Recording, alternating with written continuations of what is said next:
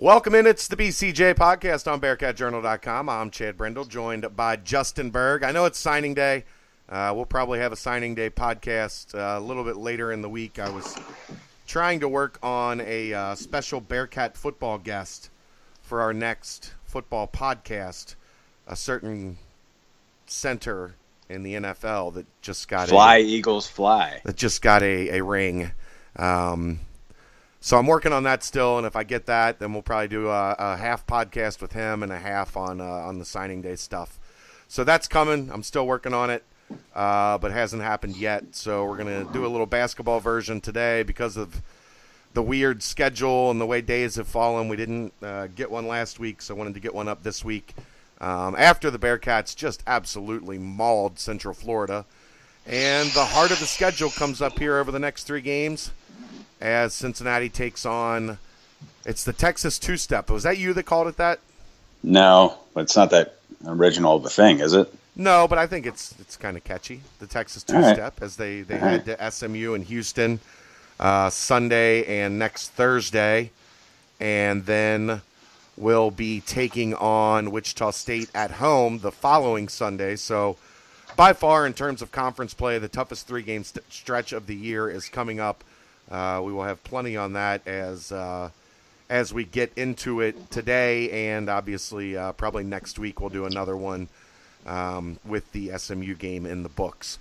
So Justin Berg joins me as always. Justin, what they have done this year at BB&T Arena has been frankly amazing. I mean, we were talking about it last night. By early in the second half of every game, the look on the opposing team's bench, and this is just in conference play. This isn't even including, the also-rans that they played in the non-conference.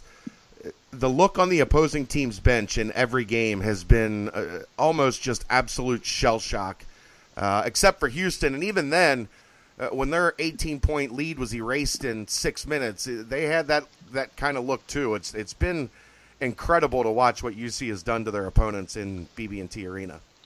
Yeah, shell-shocked is a really good word. I hadn't thought of that word. But, yeah, you look over, we're sitting right by the bench, and you see different things like a coach will have a reaction when Kyle makes a crazy shot, or you look at the people that are sitting behind the team that traveled with the team, and they're just like, why do we even make this trip? I mean, so the Bearcats have held there's been 5 games where they've held the opponent under 50 points, and I believe that 4 of those were at BB&T. Is that correct? I think so, yeah. I don't have the one was at UCF. So UCF scores 38 on their home floor and then 40 last night. Defense was slipping. Yeah, exactly. And it's they wish they didn't make the trip, and that's what it looks like, and they have just taken it to another level. I think one element of the defense, I don't know if we've discussed too much. It's just a little subtle thing, but it's a lot of the same personnel as last year. And I know that the ball pressure with the point guards is different, but there's a lot of key people in the rotation who are a year older. And last year were in their first year, like Cumberland and Trayvon and Nasir were in their first year. Kyle Washington was in his first year with the club eligible. So you get to that second year, you have so much more knowledge and comfortability with all the different schemes. You don't see as much over-helping and things like that, just little tiny mistakes that we had seen the last 2 years. Like I was just talking to you before we were recording, and the Bearcats move into the top 10 in 3-point percentage. Obviously, UCF with 0 last night was a big factor in that. But you remember the last couple of years, all those times when the corner 3 was wide open and people were just like, why is that 3-point shooter always open in the corner? And people were always saying that to me. And I was like, I don't know. Well, I think now you're not seeing that happen really at all. And teams just aren't finding any looks. Yeah, I mean, we've talked about this a little bit in a couple past episodes, but the thing that really has impressed me with this team is, one, their ability to keep point guards out of the lane. And 2, kind of goes hand in hand with that, is their help side defense. Teams just aren't getting any penetration. There's no – and that's why you're not seeing – and that was the biggest problem with that in terms of allowing – rhythm open three-pointers. The biggest problem was teams getting penetration, getting into the lane, and then kicking out for that step-in rhythm three. We saw Houston when they went on that crazy run. We saw them get a little bit of it with Galen Robinson getting into the lane and Rob Gray getting into the lane. But they were able to shut that off as that game wore on, and that's why they were able to shut down Houston over the final 27, 28 minutes. But just schematically, the way that this unit fits together, they all communicate incredibly well. If you watch them, it's so synchronized and it's so precise, and I think more credit, obviously the majority of the credit needs to be to the players because they've done a fantastic job executing this defense. I think a lot of credit also should go to the coaching staff for the scouting reports that they've put out, because they've had the opponent's plays and what the opponent is trying to do pretty much on point. And when the team's aware of what weaknesses the opponent is trying to attack, and they're able to take that away and shut it down, you just choke the life out of teams, and the frustration is very real. I mean, we've seen it time and time again. That frustration of we cannot get a clean look, we cannot get anything going offensively, is one of many things that'll stick out in my brain long term about this team, when we think back to it. Right. And when I talked to Kyle about a month ago and Kane somewhere around that time as well, I asked them both, is it a challenge that you have to learn these really in-depth scouting reports, a new one every couple of days?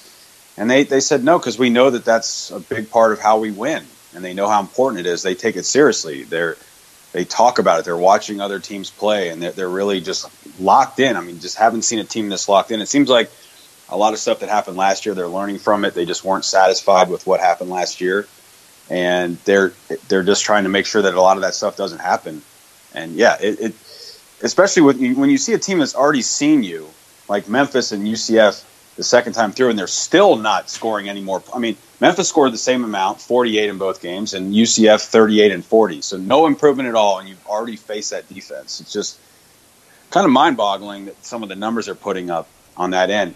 Now, on the other end, on offense, they're slowly creeping up in that efficiency on the actual number line of it. The ranking is still in the 50s. I sent out a tweet today. They're a bucket away from being 35th, and they're 2 buckets away from being 20th. So yesterday, I haven't talked about this stat much, Chad, but in the first half, they shoot way more threes than free throws. Only one offensive free throw, and they shoot 32% and only get 33 points. In the second half, they shoot more free throws than threes, and they score 44 points. So where would you assess the offensive execution and efficiency at this point? I've been pleased with it. I like what I've seen. I like that. I think the roles are starting to be a little bit more defined.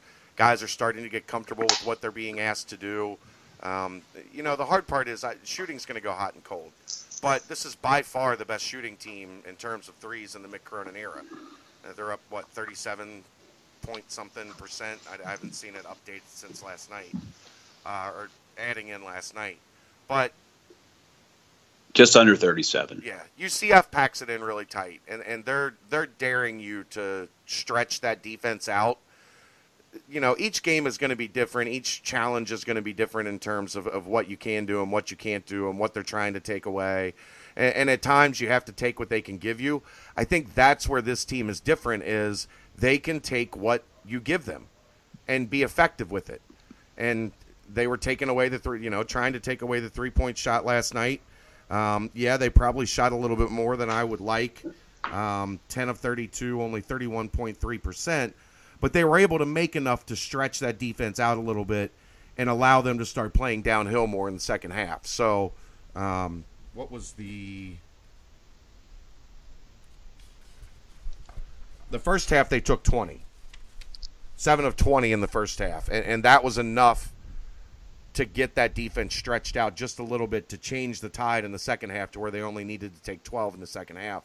Obviously, that was also a result of a 20-point lead that continued to grow. You don't have to settle. And they were able to work it inside to Gary a little bit more, especially that that stretch at the beginning of the second half where he had 10 points and it felt like 4 trips. Yeah. Yeah, that's the concern. It's been a concern for a long time for UC with sometimes settling. They've shot more more free throws than threes this year overall, which obviously I love that. But at this point, they rank second in the country in offensive rebounding percentage. They are getting over 39% of their misses, and just to relate that stat to last year, put that in context, the national champion North Carolina Tar Heels were number 1 in offensive rebounding percentage last year. So UC's number 2 this year. They're not getting quite as many as they did, but it's still, if you have a night where you're not shooting it, you don't want to always rely on that, but it is definitely a strength of the team. And like you said, they just they're going to go hot and cold with the shooting, but they're shooting a better percentage overall. They move the ball. I mean, really, you look at that first half, they did get quite a few good looks. They just didn't go down. Yeah. So they're moving the ball. Their offense isn't set up to run a lot of different sets and things that get you easy baskets right at the rim, or it more creates opportunities, some open shots, and then sometimes get the ball to a player in a position where he can make a strong move. So that would be a concern, just that there's not really like a lot of plays they can just dial up and be like, oh, we got to lay up easily. But they grind it out and they find ways. Yeah, and I think that's, like I said, I think that for me the big difference is if you make them do one thing, they can do it. If you're gonna push out on the perimeter and try to take away Jacob. Jacob had a hot streak, and obviously Central Florida had a big focus on him. He only took 5 shots. He only scored 3 points, and they still win by 37 points. That's think back to, if a team held SK to 3 points in his junior or senior year, they might win, but it was 52-50. And this, right. This is still a really good Central Florida defense. They put 77 points on and held them to 40. And it's just that versatility. Take Jacob away, that's fine. Teams have tried to take Gary away for a month. He still, manages to get his 12, 13, 14 points. But, he becomes a focus. And then Kyle all of a sudden has started to get going. And now teams, I think Kyle, that's a huge jump right now because everybody is so intent on stopping Gary. Guess what? Kyle's going to kill you. What are you doing now with Kyle? So when opposing coaches are coming up with that scouting report, the question becomes, okay, if we put all our chips on stopping Gary Clark, we're opening up Kyle Washington for a 20-point night. Now, maybe that's 6 of one, half dozen of the other, but trying to figure out how to stop both of them at the same time and then allowing Jacob Evans and Jaron Cumberland and Kane Broome to get going, that's just a lot. And it's what we've talked about, having the advantage of having 5 guys on the floor that can score. 4 guys, more realistically when Jennifer's in the game, 5 guys when Kane Broome is in the game. But even at 4, you're dealing with a lot of issues. Let's take a look down I-75. Not having options is doing a number on the team in Lexington. Right, it's true. You're getting a first-hand glimpse of what it looks like when you don't have multiple ways to beat a defense. If Kevin Knox isn't scoring a bunch of points, it's Shea Alexander getting to the rim. And if teams can sag off of him and take that away, they don't have a whole lot of ways to score. Cincinnati right now has a whole lot of ways to score. And that has been, the noticeable difference in terms of this team on offense. And with the games that are coming up, I wouldn't be surprised to see that efficiency go up, maybe even a little bit more, because you're looking at teams that want to play with a little bit more tempo that maybe can allow you to get into a little bit of rhythm, even though I know, on the road they haven't been as good But I think this year they've been quite a bit better. Like maybe there's still been some issues at the start, and the Temple game wasn't great. But I don't hear a lot of people lamenting the huge gap between performance offensively, home and road so far this season.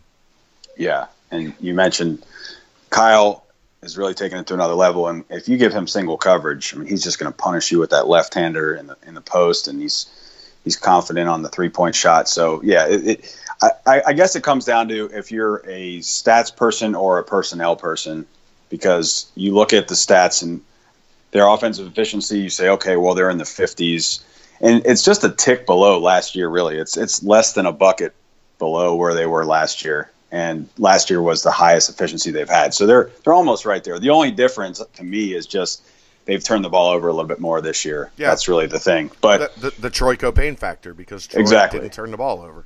Yeah. But I think if you're a personnel person, you say, geez, man, like you just listed everybody. And you say down the stretch, you got a guy like Jacob Evans. He's got the ball in his hand. You feel pretty confident. And he just brings so much versatility to the person having the ball in their hand at the end of the game. Not to put anyone else down in the past, but it's a 6'6" NBA player with the ball. I mean, that's, and then when you have Gary as your second closer, if he has some room to operate, it's just, I would lean towards the personnel being the thing that I would look at, because at the end of the day, no matter what your numbers say, you're going to run into a situation where there's 5 minutes to go in a close game against a good team. And they're going to have guys that can put the ball in the basket, and you need to have guys who can put the ball in the basket. Like Mick says, answers. And I think they're there this year. Yeah, I do too. I fully agree with that. Now, speaking of Jacob Evans in the NBA, I reported a couple weeks back that a friend of mine that was a scout for the Golden State Warriors was at the game getting a look at Jacob Evans. Apparently that viewing went so well that he sent the GM. Bob Myers was there last night. It wasn't maybe if you're a UC fan, it was a good thing that he only had 3 points, but he had 6 rebounds, he had 4 assists, he didn't turn the ball over, he had a block and a steal. In terms of, what they look for guys that are complete players. And I think he fits that mold. And, exactly. That you got uneasy real quick when I told you that at halftime. I know. But I'd love to see Jacob get drafted by the Golden State Warriors. I don't think anybody would have a problem with that unless you want to see him in the Bearcats uniform again next year. But if he gets to the point where they're going to take him, I think it's partially going to be because he helps lead the team on a nice long run in the tournament. But yeah, Myers also could have got a nice glimpse of Mr. Clark. I mean, he had that 10-point barrage, and he made a play in the first half where the ball got loose on the floor. He dove first to the floor to get it, kicked it out to Trevor Moore to knock in a 3. But not that they're going to draft him, because I think they only have 1 pick, I believe, and it's late first rounder. But maybe they want to call him and invite him to camp. But yeah, Jacob didn't put up one of his best offensive outputs last night, but I don't think necessarily that's what GMs are looking for. They can watch the film all day. Points, yeah. Yeah, they watch demeanor, they watch different things, how they interact with teammates and coaches, I'm sure, and if something doesn't go their way, how they handle that. I think Jerry West has talked about that. And so, yeah, I couldn't believe that he was actually in the building, and that was Joe Daneman that reported that, right? Well, yeah, Joe actually Joe's a good friend of mine, and Joe said he was it was right before halftime, and he had gone back into the press room to get some video uploaded and start getting things ready for the Fox 19 News, and a guy tapped him on his shoulder, and Joe's a huge NBA guy. So a guy taps him on his shoulder and says, "Hey, can you do you know the wireless password?" And Joe looked, and he was like, "Yeah, you're Bob. And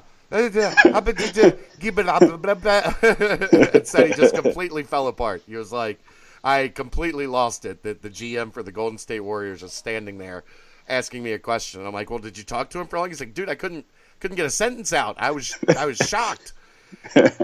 He's like, I kept looking for you to come in and be like, help me, save me. But So that he was the first one to notice he was there, and then what did your friend say? He said he is intriguing or something like that. Yeah, that's what Okay. was. He's very intriguing. Right, that's what it was. Yeah, and to me, that just he's a guy that fits what they do. And when you look at Golden State, they brought Patrick McCaw in a couple years ago. I don't think he has worked out to what they necessarily thought the high end of Patrick McCaw would be. So I could easily see them going young with that pick and going with another guy on the wing that a 3-and-D. Second rotation guy that comes in and spells Klay Thompson or Steph with Jacob's ability to play point guard. It would be unbelievable. Yeah, it'd be so crazy to see that. I mean, I watch so much NBA. I mean, I would just be all over it. I couldn't imagine hearing him being talked about on podcasts and stuff. It'd be incredible. But obviously, they mean business if they would send their GM. Yeah, so I wonder. That's the telltale sign. Yeah, I wonder if does he meet with the coaching staff or anybody, or he just shows up and then leaves and just sees what he sees. I don't know how that works. I'm sure he talks to some people, to get a feel. Like, I know when the guys that I know in the scouting world come into town, they'll seek me out and kind of check on the background of a kid and what kind of kid is he like, what's he like to deal with, that type of thing. I'm sure. Yeah. I don't know Mr. Myers personally, so he didn't seek me out in that situation, unfortunately. Right. Maybe next time, Bob, give me a call. I'll help you out. Be glad to. But I'm sure he's got some people in town that he knows that they check with and get kind of the rundown on kids that they're looking at. So I mean, that's pretty exciting stuff, but it leads me to believe more and more and more. You know what, Berg? Enjoy this season for everything it's worth. Oh, of course. I mean, I already was. Yeah, but Mr. Clark. But yeah, I know it's double. Like when you and then really, it's kind of triple because Kyle is. I mean, he's really become. I mean, I watched him last night. The guy had the ball on the post against him. He held his ground. He didn't reach. He didn't go for the fake, and then he blocked the shot. I mean, that was. Well, how far has he come defensively? But yeah, I mean, back to Jacob, it's just it would be incredible to see that, and yeah, we do need to savor the last 7 regular season and 3 home games. There's 3 home games left. It's unbelievable how fast this has gone, and it feels like it always feels like it goes fast, but I guess because there hasn't been the angst and there hasn't been the meltdowns and the insanity that comes with what a standard season looks like. This thing feels like it's just zipped by. True. It doesn't feel like that long ago that they were playing UCLA and you were out in Westwood. Yeah, you're right. And now we're talking 7 games left for the regular season and only 3 home games left for maybe 3 phenomenal Bearcats. Whew. It's hard to fathom, but it makes you want to just enjoy it a little bit more. Here's an interesting nugget for you as we kind of transition into looking ahead. SK's senior year and Troy Copain's senior year, this team was 22-2 on a 15-game winning streak and headed into Moody Coliseum. Insane. I can't even believe that. The team this year is 22-2 on a 15-game winning streak and headed into Moody Coliseum. Now, the status of Shake Milton obviously will be critical in that scenario. If Shake Milton is not available, I have a hard time seeing any way that SMU is able to beat Cincinnati even at Moody Coliseum. If Shake plays, it becomes a bit of a toss-up, but you have to wonder what exactly is that hand injury, how much is it going to hamper him. There's a lot of rumors floating around that situation. I don't know what's true. I don't know what's not, so I'm not really going to overly talk about them. But there's it's a very interesting game because if they go in there and get that one and you head to Houston with a lot of momentum and you have to wonder, and I'm sure we'll get into this next week, how much gas did that take out of Houston's tank mentally in terms of we gave them everything we had, and they took it and beat us by double digits. That's what's fascinating to me about the Houston game. But SMU, it's never fun going into Moody Coliseum. But this team just feels different, man. Maybe I'll be wrong, but I just don't feel like – I know SK's senior year, that was I believe that was the first or second game that Moody had been reopened since the renovation. So nobody really knew what to expect, and that place was just an absolute zoo.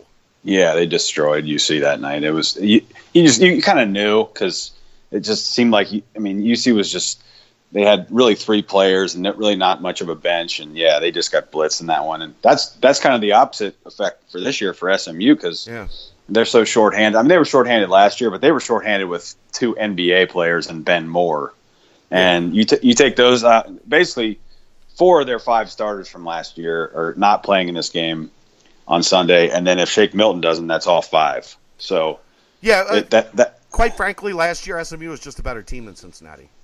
No doubt. Sometimes you just got to man up and admit the obvious. Like last year, SMU was better than Cincinnati. This year, Cincinnati's better than SMU. Go in there and take care of business. Right, and so even if SMU does play well and they shoot the ball well, I just don't know how they sustain it for 40 minutes against what UC brings to the table. That's what I want to see is like who has enough to get to the end of a game either ahead or even with UC in the last like 3-4 minutes. Houston almost did it. I mean, they obviously UC spotted them a 18-point lead, but I mean, it remains to be seen whether Wichita can do it. That would be the other candidate, I think, at this point. But I just don't know how SMU does, especially since they have the smaller guards. And if UC's really been much better at defending the 3, which is SMU's strength this year. So if they just can do a decent job defending the 3 on Sunday, then I don't know how SMU is going to be able to score enough, even if UC doesn't, light the world on fire offensively. Yeah, I agree. Obviously, you will have the rundown on the Ponies coming up a little later in the week. What else you got for today, Berg? You got any other stuff you want to talk about as we? Yeah. Okay. Well, let's have it. Yes. Well, so we were just a few minutes back. We were talking about Jacob Evans as potentially. What's his name? I'm losing. Klay Thompson's backup. How about Jacob Evans' backup this year? Number 5, Trevor Moore. Is he kind of emerging as like you can count on him for some stuff? Because I mean, he came up big in the Memphis game, and then last night he scores a career high 14. He shows you the outside shot. He shows you the taking it to the 10 side of his game. I mean, he is basically. He has a better offensive rating on KenPom than 3 of the 5 starters. Really? And he's averaging more minutes per game than Trayvon Scott, Nasir Brooks, and Keith Williams. I'm not sure anybody saw that coming before the season. So the question is, and this is something that I talked with Chuck about the bench production and do they have enough? And I mean, I know he's only a freshman, and some of these teams aren't that great, but is he emerging as like, hey, we might be able to count on 6 to 10 points from him in most games moving forward? I think we're getting closer. I mean, obviously the next 3 games will tell us a lot because those are all high-level games. What is his confidence level offensively going to look like, when the chips are down? We saw it at Memphis that he's not afraid to take a big shot. But, the stakes are going to be a little bit higher here. One thing I don't really, worry about with Trevor is confidence. I think if anybody has paid attention, the young man does not have an issue with that whatsoever. Right. Yeah, he's obviously taking that shot, but he just seems like he's becoming more comfortable, and when he gets the ball, he's making the right decisions. If the shot's not there, he'll pump fake. He'll take a dribble or 2. If there's a better shot there, he'll take it. If not, he's not going to force it. And the one that he hit towards the end of the first half yesterday, right in front of us, where he really just got his shoulders squared and his feet were there. Everything. He didn't have a ton of that big of a window to get that shot off, but since he was prepared early, like you talked about, since we ever identified him, but he was ready. He was able to beat the fact that there wasn't that much space there, and he knocked it in, swished it. So yeah, he just seems like, that's just the type of guy that they could use, because you never know when either Jaren will have a game where he can't get one to drop, or maybe somebody gets in some foul trouble and you might need some points from him. So it's good to see that he could be that guy. Yeah, he's getting there. I mean, I think that's that was the big thing we talked about, is having one of those guys get there. And Trevor definitely seems to be on that path. And going forward, that's a very good thing for him. And I think it hasn't fully displayed itself in games yet, but I think Keith is getting a lot more comfortable as well. And I think what you're seeing with Mick is he's starting to have a little bit more trust in him and a little bit longer rope, which that's always the key, is what's the trust level like with the head coach? Does the head coach trust you? And if the head coach trusts you, then you're in much better shape. And that is growing. And we saw it with Ellie as well. Ellie was the first big man off the bench, which, came in with Kane, and both of us kind of looked and raised our eyebrows like, wow, Ellie's the first guy off the bench. He played 12 minutes. He had 3 points and 4 rebounds and a very effective 4 fouls. Two of which there was one block shot at the rim. That was not a foul. I'm sorry. Well, there was one where the guy hit the ground and he didn't touch him the whole way, and then maybe the guy landed on his foot, kind of like way out of bounds. That was right in front of us. Those refs were giving some mercy fouls last night at the UCF. But yeah, Alil is really just he's solid. I mean, you think like you can put him in a game, especially a big game, I think, and get 3 or 4 pretty solid minutes out of him. He's incredible on the glass. I mean, he's just. Let's talk about, like, Mick has always said, like, he's always wanted to try to be 10 deep, and so if you figure the starters, and then you have Kane and Trayvon and Nasir and Alil, and then you have Kane and Trevor. I mean, Keith's probably the 11th man at this point, but I think you feel pretty good with that 10. Yeah, I think you're real comfortable with where you're at right now, and you've got a good mix of offense and defense coming in and giving you a little bit of spark, a little bit of offense off the bench with Kane. Touch on him and the point guard situation. I know everybody loves to talk about that. Last night you got 14 points and 6 assists. I'll take that. Justin Jennifer was at the post-game media and talked about his thumb feeling a little bit better, being a little bit more ready to go. And as that continues, hopefully you see his shot continue to improve. And, you feel like you're in a much better situation with him banging down some open shots that defenses are going to sag off of him, which I think is what, we've all wanted to see out of him, is when you've got that open shot, bang it down, shoot it with confidence and hit it. And if he can do that, added to, Kane had a bad shooting night last night, but I thought he took good shots. He was 1 for 7, 1 of 5 from 3, but I thought the looks he took were good. They just weren't falling. Yeah, and I was looking at his numbers because, as you know, at Sacred Heart, his sophomore year when he had the big scoring year, he turned the ball over more than he dished out assists, and he's just below a 2-to-1 assist to turnover ratio this year. So he's flipped that. He's had some issues. He's only had 3 games where he didn't have any turnovers, but it doesn't really matter if you look at the fact that like I said, his assist-to-turnover ratio is about 2, and then B, Justin Jennifer's assist-to-turnover ratio is 3-to-1. Yeah, so out of that spot, the thing you just didn't want is to see him have 4 or 5, and that's not happening. No, he had a couple games in the first 8 games of the season where he had 5 or more, and then now he's usually 1, sometimes 2, but a lot of times it's because he's being aggressive and he's just getting used to playing with his teammates. He really hasn't played a ton of minutes this year. He's only had 5 games where he's logged 25 or more minutes the whole season out of the 24 games. So it's not like he's been out there a ton. He's not getting a chance to play 30, 35 minutes and really just get into a groove. And there's so many other scorers and people that need the ball that he's just going to feel his way into it. But I still like the idea of you just add up what they both provide, and then that's what you get. I understand that there's a faction that thinks that Kane should start and that Justin should come off the bench and Kane should play 30 minutes and Justin should play 10. Well, that's not going to happen, number one. And Justin's value not only is in setting up the guys that need the ball, but his defense really has a lot of value, and he's in the right spots. Like Kane still is not quite – it's hard to get there. Justin's in his third year in the system. Not that he played a lot of minutes before, but Kane just, sometimes he overhelps or he, gets beat off the dribble or something like that. He's looking for a screen, whatever it is.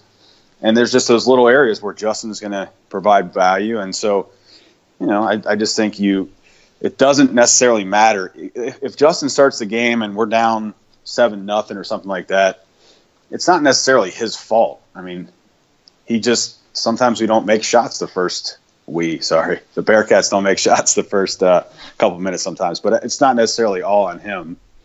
And I just think, his ball pressure is very key. And then Kane is that change of pace. And if Kane were to start and he didn't have it, then you're bringing in Justin and saying, hey, give us an offensive spark that's just not quite his role. Yeah. It's just coming into the realization that they are what they are. It's a two-headed kind of monster at the position. And, again, 14 points and 6 assists, that'll work. And I believe it's the second game in a row where they've had, combined to be right around that 15-point mark. So that's what you want. That's what you're looking for. That's what you have to have. So I'm happy with it. I know but some people aren't happy with anything. Yeah, and then again, Evans is the guy who's going to have the rock in his hands in the last 5 minutes, 5 to 8 minutes anyway. So it doesn't necessarily matter who starts or who comes off the bench as far as that spot, but because Jacob's going to have the ball and you're going to be fine down the stretch. Yeah. All right. What else you got? Anything? Well, I think we've covered most of it. We don't really need to. There's no point in getting into the rest of the country and how there's not that many good teams this year, as opposed to last year. We can get into that when we get closer to the postseason time. But your opinion of Rokas Ovidas? Ovidas, whatever. Hey, he schooled Keith Williams on that little step through. That was pretty nice. But his free throws were, they made Ellie look like Reggie Miller or something. Although Ellie dropped that first free throw last night, and I thought that he might, because he took that little 6-footer and it popped out. I thought he got a nice.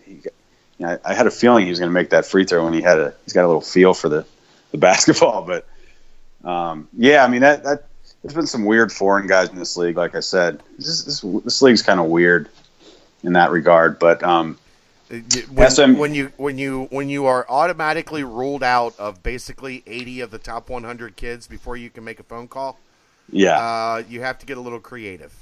That's true. That's where the foreign kids come in. Yeah, and then B.J. Taylor last night hurts his ankle, and he late in the first half comes out, but he was 0 for 5 before he came out, so it's not like he was making much of a difference when he was in there. Yeah. I mean, Central Florida had been playing pretty well offensively the last 4 games, scoring many more points than they usually do, but not last night. Yeah, they were up to like 67 points a game since Taco had been out, and they got 40. Yeah. 2 more than they got last time. Yeah. All right. Well. So I mean, let's see if the Bearcats can. They're averaging 56.3 points a game at Moody. So, will they score that much? And if they do, can they win? You got a point total in mind you think that they need to hit? Not really. It's hard to say because we just we don't know what the deal with Shake is. If Shake's out, I think that number's pretty low. Yeah, probably right. No Shake, no Jure Foster. I mean, how many is Ben Amelagu going to give you? Yeah, that's true. And if he does give you a bunch, I have a hard time believing that UC is going to let the kid from South Florida go off on him. True. Jamal McMurray or whatever. Yeah.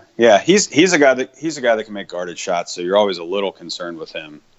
because he takes some bad ones. He's pretty erratic, but sometimes he gets it going. I've seen him in some games really heat up, like when they beat Wichita. But I'm going to have a little interview with Adam Grossbart on Friday. He writes for the Dallas Morning News, so I'll get a little bit more info on SMU and post it on the site. All right, and we'll have your preview up probably sometime Saturday evening. Check out the football board if you're not already. All kinds of good stuff over there on signing day.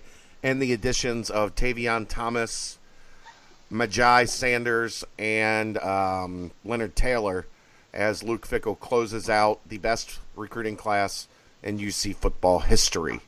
Ooh. So, yeah, pretty exciting. The best recruiting class in UC football history, Berg. Wow, that includes Brian Kelly. That includes Brian Kelly and Butch Jones, who all recruited pretty well. This class ranks higher. It's by far the highest ranked class they've ever had, especially in terms of average player rating. I'll put it to you like this, Berg. I know you're not a big football guy.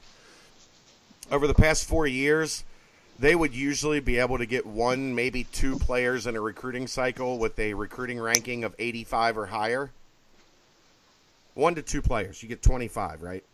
Right. 1 to 2 players with a ranking of 85 or higher. This year, their average ranking is over 85 for all 20 plus that they got. Damn. So it's pretty good. The Luke Fickell effect. The Luke Fickell effect is very much in high gear. So check that out on the football board. Plenty on the basketball board, as always. Some info on Tavion Jones, some info on Laquille Hardnett, a couple guys that they're out on the recruiting trail and working on. Hardnett's got an official visit set. Tavion Jones is working on a date for an official visit once his season ends. So quite a bit going on. It's a very busy time of year. We're gearing towards March Madness. Also in beginning of March will be the start of spring football. We are busy here at BearcatJournal.com. So, and before we go, Berg, one more time, talk about our sponsor.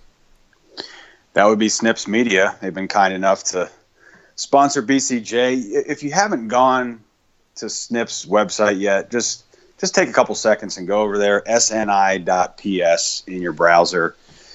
If you tweet, if you use Facebook, if you run a business, whatever the case is, just check out what they have. It's free to use. They give you incredible analytics and demographics of the people that follow the stuff that you post.